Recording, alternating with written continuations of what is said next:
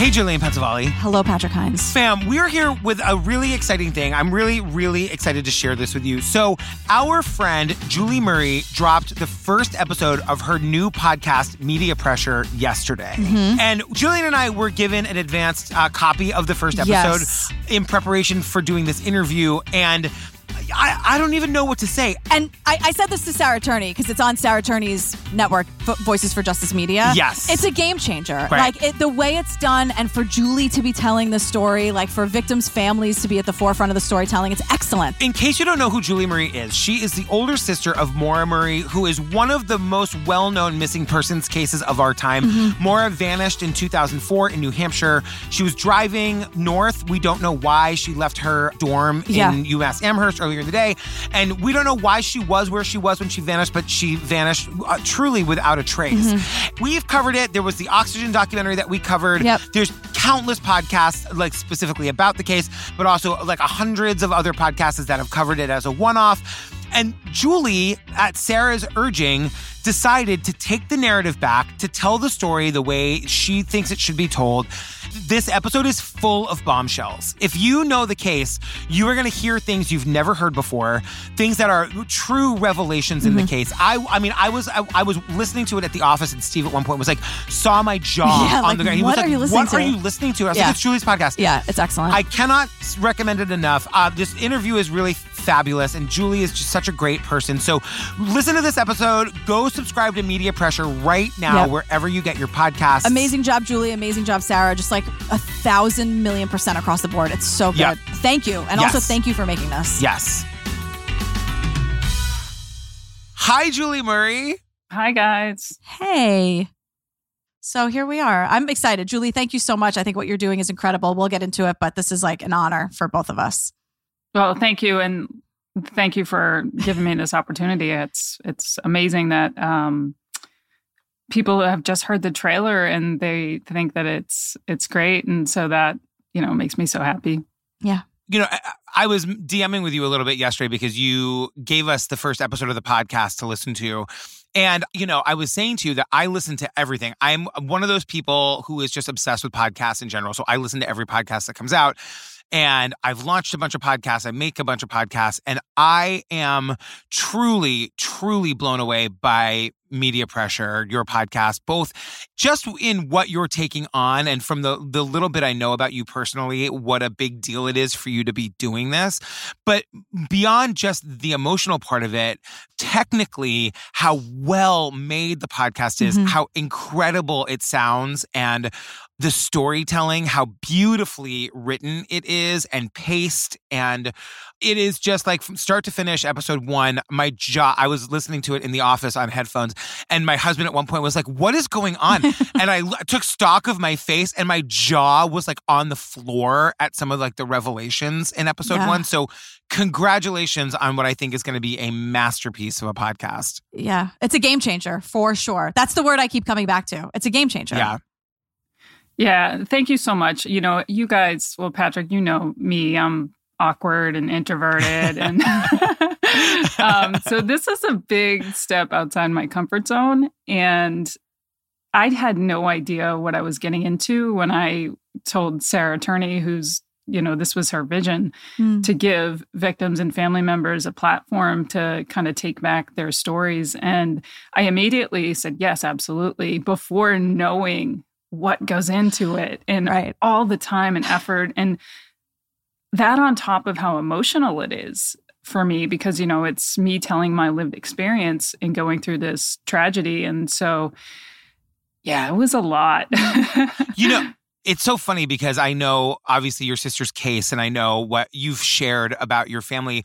But in general, you're pretty private. And so it was kind of, I had chills listening to new information just about your life. And, for example, the Christmas when you saw Maura last, you had been gone for a year. And that really, my sister is in the military. She was in the military for 20 years. And there would be years that I didn't see her. And we'd see her for a holiday. There's a moment that you talk about having been in South Korea for a year and then you're back for Christmas and that's the first time you saw your family and Maura in a year. And then you said, and it would be the last time you would see her. And it really hit me. And so, I'm curious about when, you talk about the precious memories that you have that are just yours and how so much of your family story has been taken and shared with the world sort of without your permission. And I'm just curious about how hard it was for you to decide what to share and then actually giving up those last few precious memories that you have. Well, the main thing was I've done hundreds of podcasts, as you know, so many interviews, all different formats, vehicles. And every time I do an interview, I'm telling my experience and the facts of the case, but it always goes through somebody else's filter, right? And so this was an opportunity for me to put it through my own filter. And so I felt comfortable sharing some of those really vulnerable personal memories because it gives a better look into both my sister Maura, whose humanity has been stripped away in all of this coverage, and also a glimpse into what it's like to be me. And so in order to really tell that story, I had to open up a little bit and I had to get a little personal and a little vulnerable because the point is to shed some light on who we are as humans. And you can't do that if you're not willing to be vulnerable. So that wasn't easy, but I'm glad that I did that. And I'm glad it had the effect that I was going for in you saying that. So I appreciate it. Did you find strength in that and being vulnerable in order to take your story back and take that power back? Absolutely. Yeah. Absolutely. And that's another reason, being able to put it through my own filter for the first time ever was so impactful. It was so therapeutic. It was cathartic. And, the analogy that I like to use is it was like resetting a bone fracture in that it hurt in the process, but it was necessary for proper healing.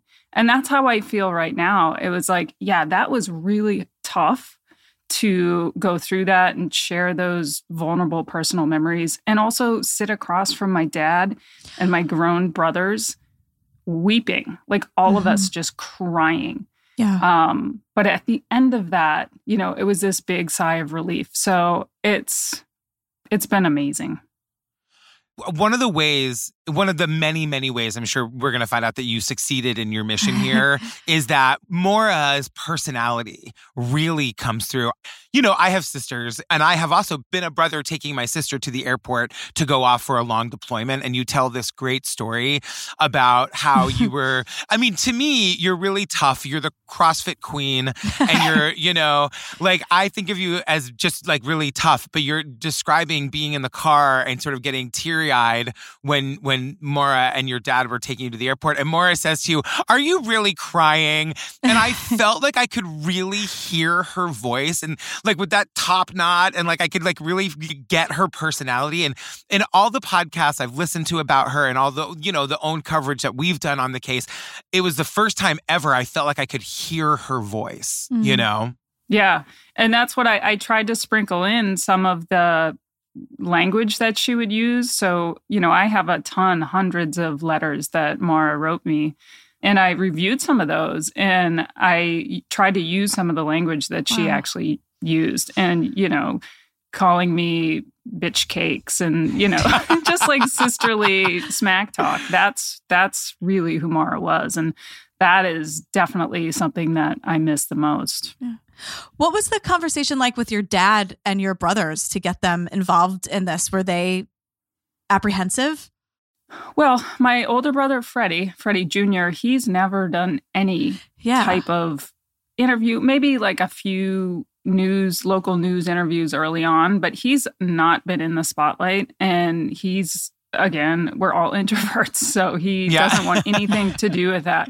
Not to say that he's not very active in everything that goes on. We talk about what leads we're pursuing and approaches that we're going to take. But for him to agree to sit down and say, you know what, I'm part of this story. I feel comfortable enough with Julie. I trust her.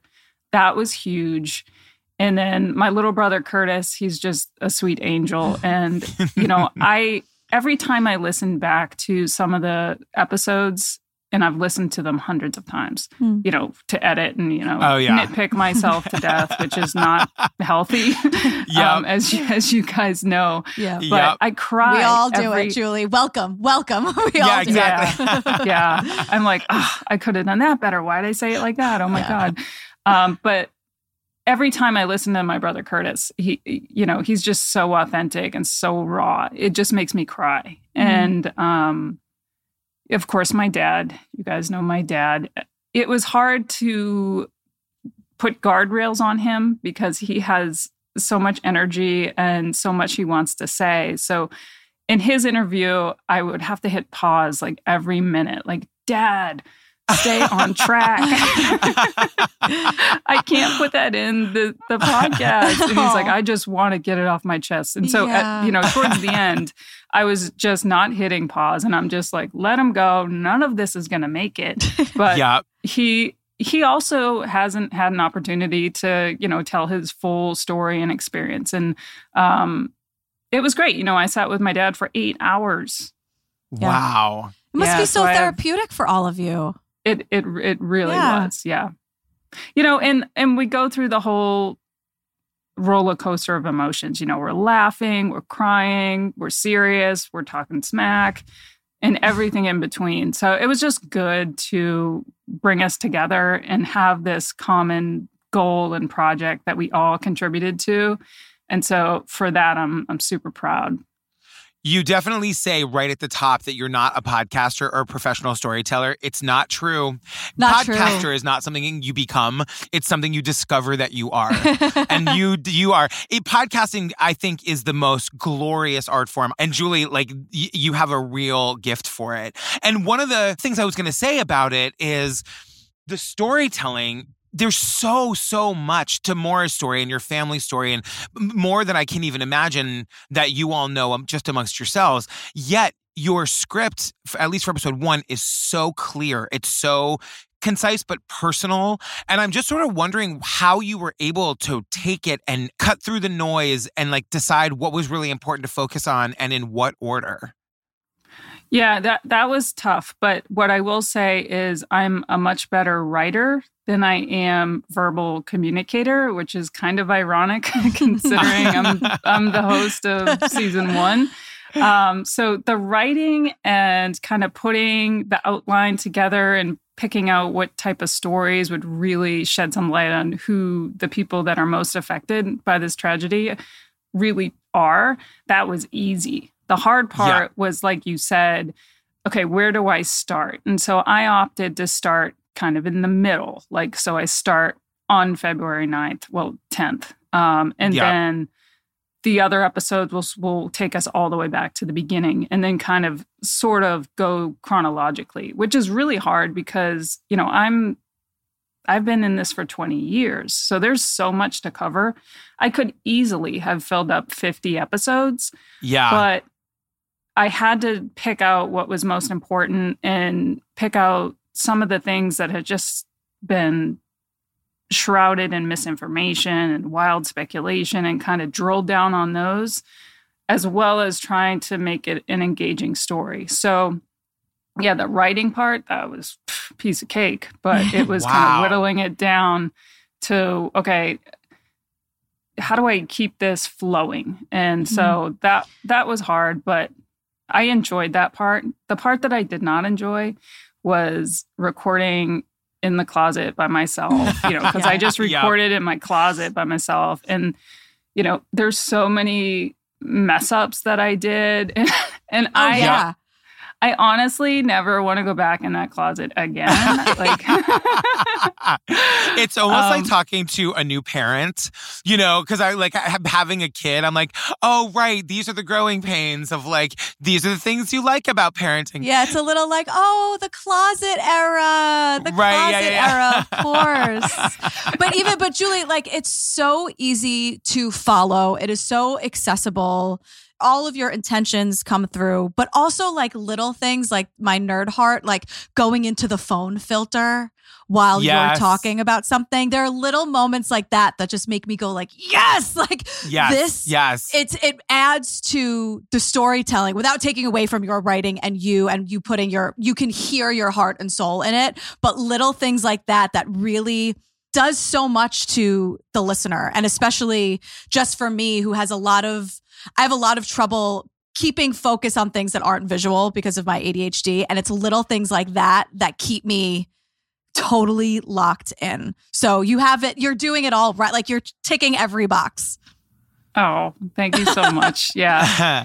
The other thing about the podcast is that it is full of bombshells. Like, I hope this question comes out the way I mean it. Like, are you so in the case that maybe you're not aware of like what we would perceive as a total bombshell? Yeah. I mean, I live it every day. I mean, I have so much in my notebooks and my head that I just assume everybody knows. And there are some things that I do drop in the podcast that I know that no one's ever heard.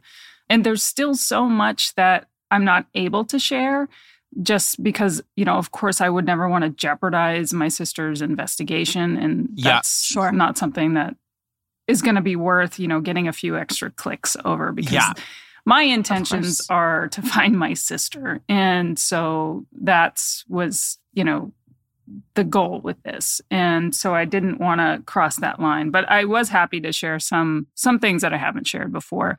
And also some people that have never spoken before. I was just going to say 2 words, Kate Markopoulos. Yep. And so people have kind of run her across the coals online because they said she hasn't come out and said anything. Well, that's not true because every time that I talk to Kate, and I've been in contact with Kate for 20 years, and she answers every question that I have ever had. She may not remember everything, but she's very forthcoming. And when I approached her about the project, she was like, absolutely. And then she put a caveat. She said, you're the only person that I would do this for. Right. Yep. And so having that access to these people that are so critical in the story, not only helps tell the full story, but it also helps kind of eliminate all of that speculation about Kate. Like she's not this person that's unwilling to help my family. She's very willing and always has been. I just didn't feel comfortable like making a tweet about, hey, just got an email from Kate, Of course. I'm not the person that'll do that. But when she agrees to sit with me, knowing that this is going to go public, I mean, I was just so thrilled about that. I think that is so important because it speaks to this sort of level of entitlement that people who are consuming this content have. Like, it's really none of their business, the conversations that you're having with people. And if they want to speculate who and how and why and what, it doesn't matter. And it's really not fair to the people who are involved. So I think it's really amazing how you've handled it. And I think it's very telling that she is speaking and she's speaking to you. Yeah. Yeah. And there are other people that I reached out to who just totally ghosted me and no response, no respectfully decline, no acknowledgement of my request. They just totally ghosted me, which is odd. And I talk about that in the podcast a little bit. But to have Kate's trust in this was huge. Yeah. So one of the things I thought was so interesting was you said that, and I didn't know this, that Cecil Smith he was the first officer on the scene and he had taken pictures. And you say in the podcast that the pictures had never been released, but you've seen them. So I'm wondering if you could talk about A, how you got access to them, and B, if there's anything that stood out to you in the pictures. Yeah, it's a great question. I knew that there was pictures taken the night on February 9th. And I had asked law enforcement multiple times, hey, can I see these pictures? And it was always like, maybe later, now's not the time, blah, blah, blah. And if you follow the case, you know that my family's relationship with law enforcement was a little rocky there at the beginning. And my dad sued the state of New Hampshire to get the case files released. And, nothing was released. under FOIA. But I was able to build some rapport with law enforcement and kind of gain their trust. And there was one meeting where, I asked them to see the photos, and they agreed. And so Wow. I saw those photos. I saw 7 photos. They weren't the actual photo. Well, they were printed out photos on paper. So it was, Yep. Oh, wow. it wasn't the best quality, but I was able to see the content of what was in them. And to be honest with you, my question back to law enforcement was, why haven't these been released? Because what I saw in the photos wasn't anything that I believe would jeopardize the case. And it was kind of more of the same, people online and the trolls and the whole spiel that they give. So no one else has ever seen those photos, not even anybody else in my family. Wow. So, Whoa. Yeah. And there was nothing in them that stood out to you as like important. Well, there was a couple things that stood out. One was the way that the tire tracks went into this sort of ravine. I call it a ditch. And then kind of backed out at an angle. So it looked like the car went into the ditch and then it backed out. But in the photo, there's a clear piece of it where it shows road debris. Uh-huh. And so that makes it, to me, I believe that it was from the tires kind of rotating, spinning up the sand and the salt on the road. So it's evident from the photo that the car was able to be extracted from that ditch, which leads to the question of, well, why didn't she just drive away? Because obviously the car was drivable, and we found out on Friday after the disappearance that my dad started the car right up and he could move it a little bit forward and backwards. So that leads down a whole nother rabbit hole, but that was interesting. The other thing that was interesting was some of the photos looked like they were taken from within the car. Yep. But the responding officer said he never gained access to the car that night. And so I asked law enforcement, I'm like, these pictures look like they're in the car. Like, no big deal that my sister's missing. It doesn't matter whether you access the car or not. But the story that they told was they did not access the car until the next day. So I'm like, well, who cares? Right. So I don't get that. I just wanted to ask, I don't know if this is even the right time, but what do you think could have helped like early on in the investigation if it was done differently? Yeah, a lot of things. I think the relationship with law enforcement should have been more cooperative at the beginning, because my family had a lot to share, and law enforcement didn't even interview me at all. No, zero interview. And so I'm like, I'm her sister. I just talked to her on Saturday. Why wouldn't you interview me? I could have told you that she never wore the gloves that you're using for this situation, Exactly. And, I was down at Fort Bragg because I was in the Army, so I wasn't able to come up for an interview, but I had a phone, Yeah. So that was a huge missed opportunity. The other thing is, and something I talk about in the podcast, is this idea that you need to wait 24 hours to report a missing person. Look, that makes me crazy. It makes no sense. So when you look at Maura's case, you've got an out-of-state vehicle abandoned on the side of the road in a dark location. On a freezing cold night. Yeah, it was like 20-something degrees. This young woman is not here, and we're going to just go to sleep and wait on it. I mean, that makes no sense to me because that window of opportunity was totally lost. The first search for Maura wasn't until 36 hours later when the trail's cold. So from the jump, it was just not taken as seriously as we would have liked. Right. One of the other things that you were able to see that I don't think the public has seen is the search warrant for the car being towed. I mean, this was the moment where my husband looked at me and was like, what are you listening to?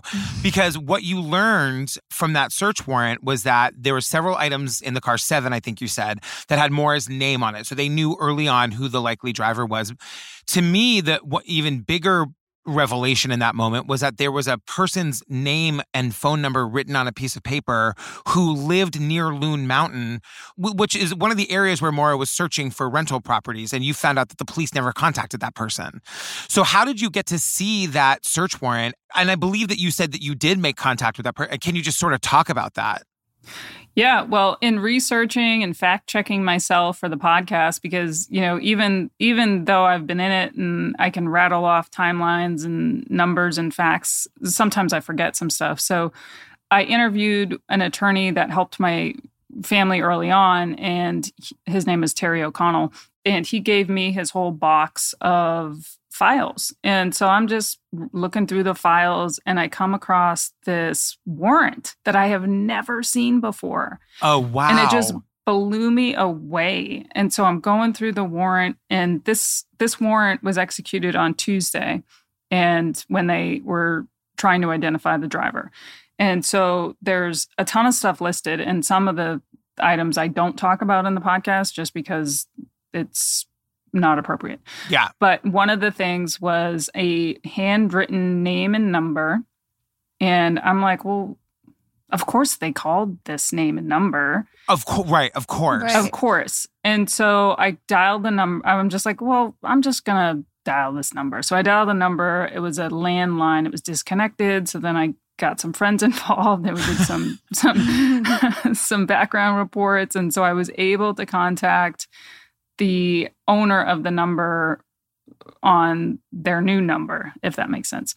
Yeah. And I'm just like, hey, I'm Julie Murray. This number associated with your family was found in my sister Maura's car.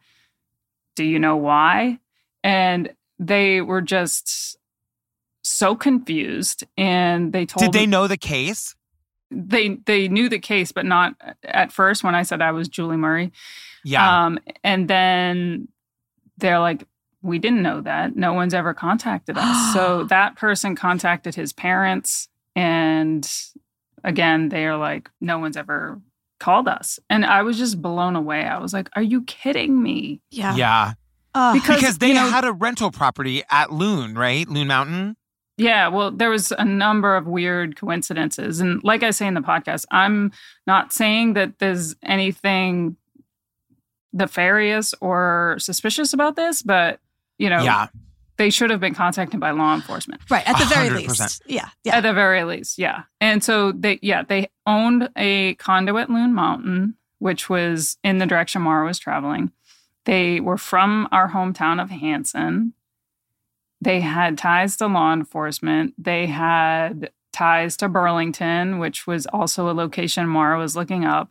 So it was just like so many different coincidences, maybe. And I just didn't even know what to do. I just kind of sat there for like an hour, like, what is this? Yeah. And nobody has any memory of knowing her or ever having had a conversation with her? Well, that's the thing. They did have memory of her. Oh, they did? They knew Maura. Yep. How? They actually knew her in real life?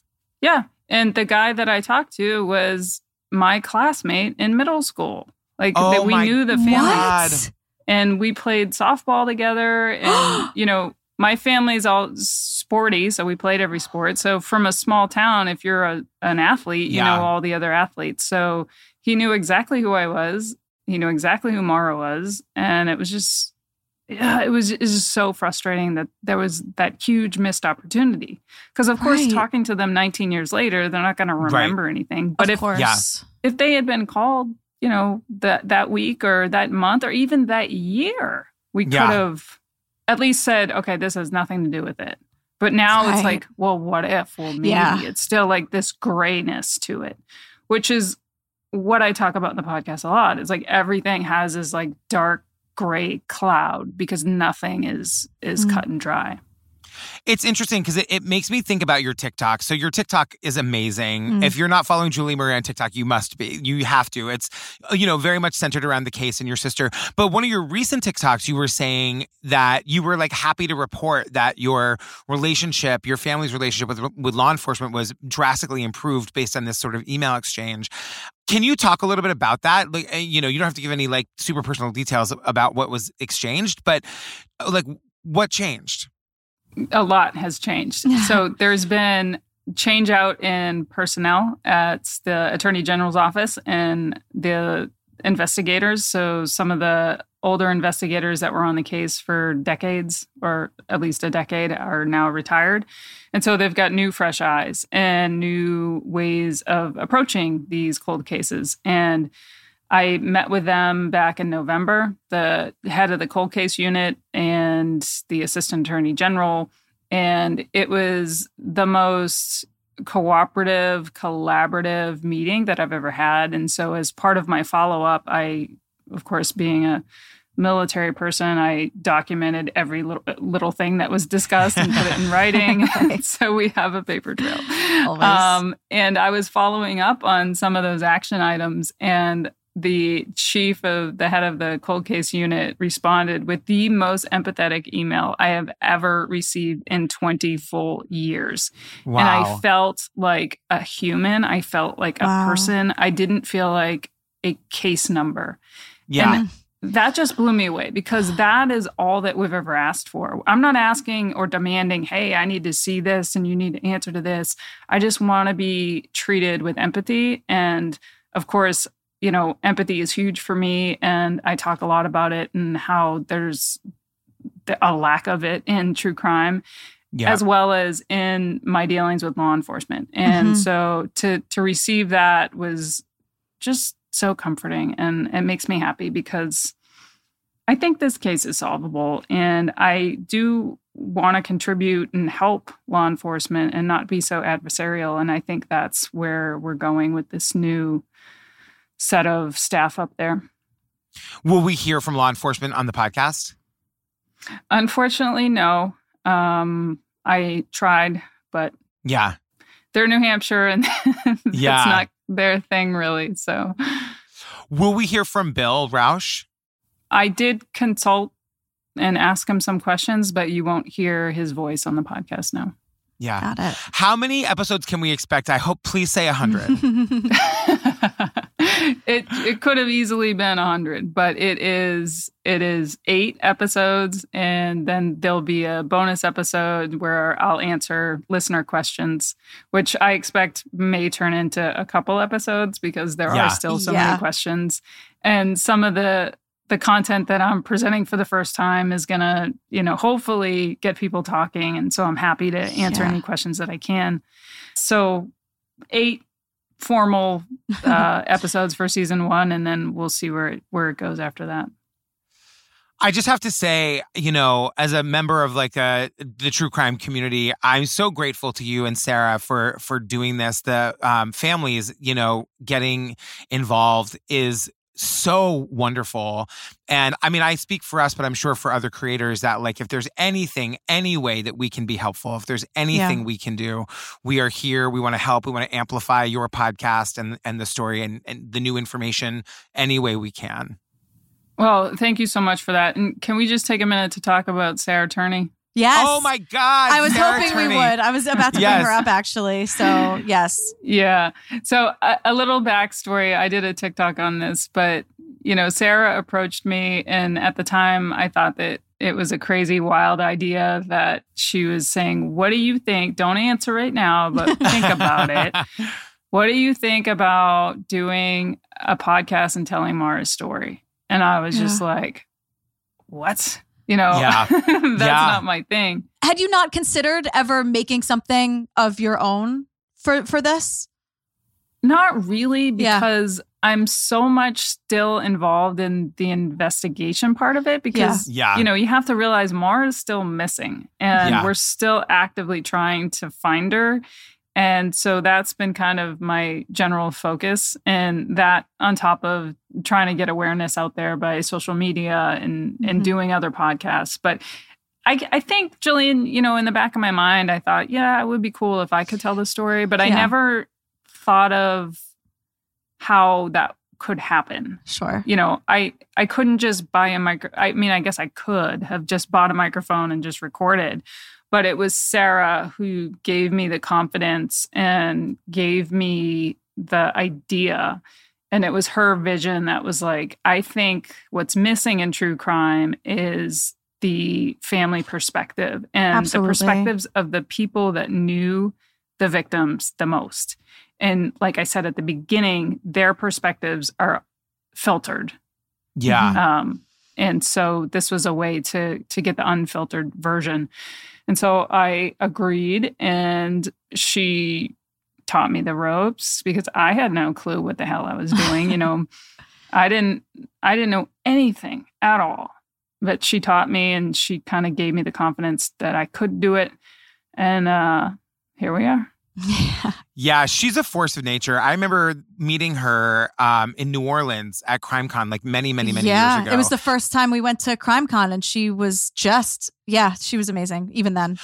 Just like a quiet, sweet soul who like is just bursting at the seams to tell stories and to help families and to get victim stories told, in the right, proper, empathetic way. So it is a great joy to see you all entering the world of podcasting and doing it like on your own terms and in your own way. And it's, if episode 1 is any barometer of what is to come in this series, it is, these things happen at the right time, I think. And it seems like you waited the right amount of time to really be able to process it and tell your story exactly the way that you want to. And it's just tremendous what you've done. I'm truly in awe of it.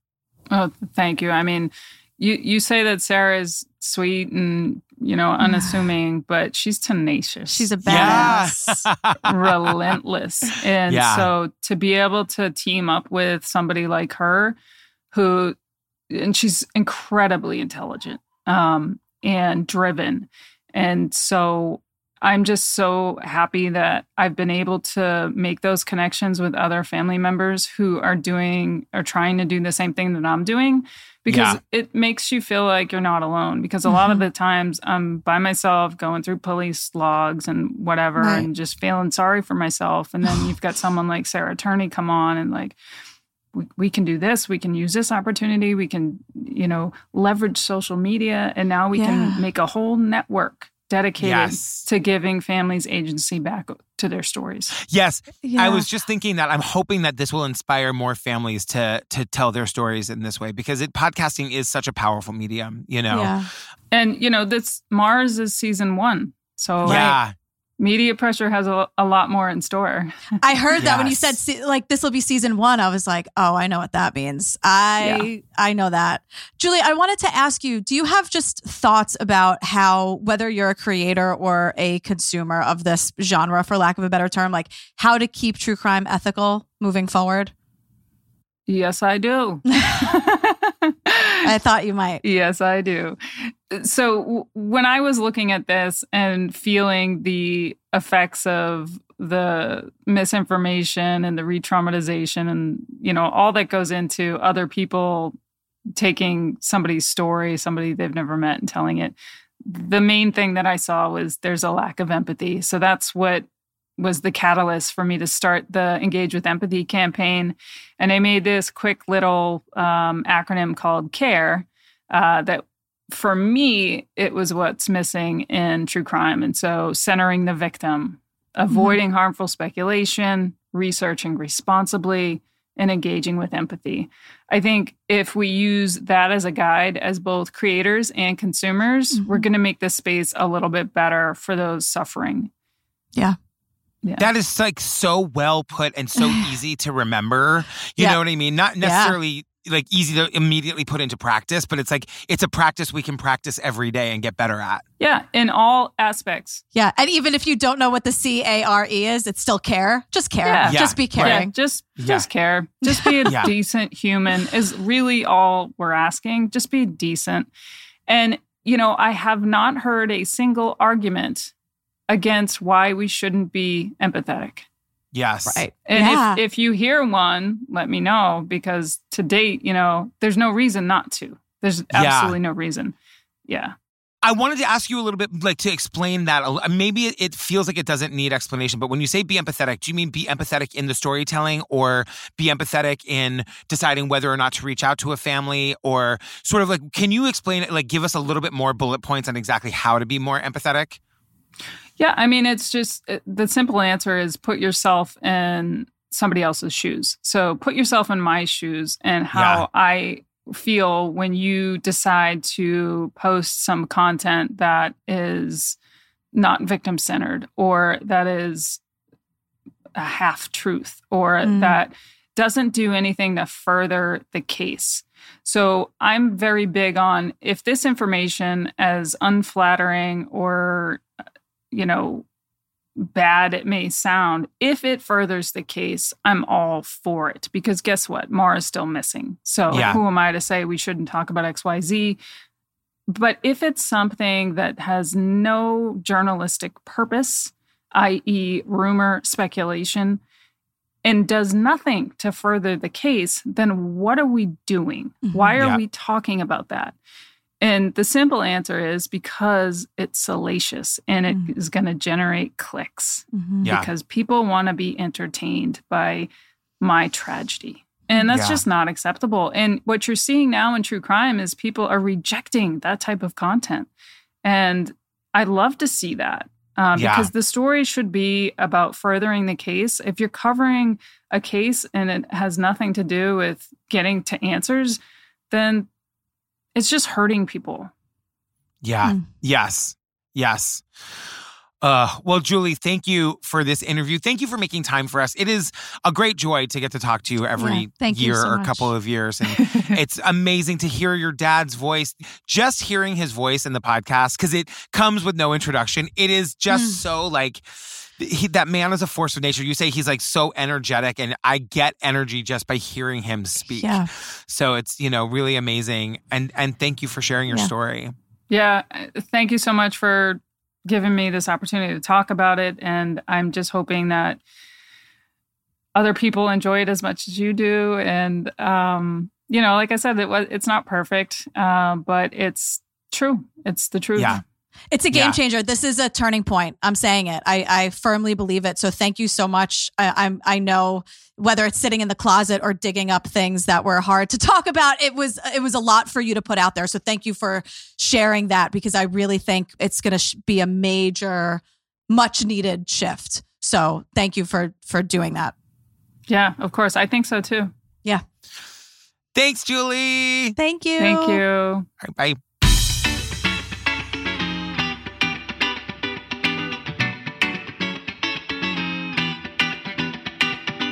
Oh, fam, thank you for listening to our interview with Julie Murray. Go and subscribe to Media Pressure right now. I am waiting with truly bated breath for the next episode. Yeah.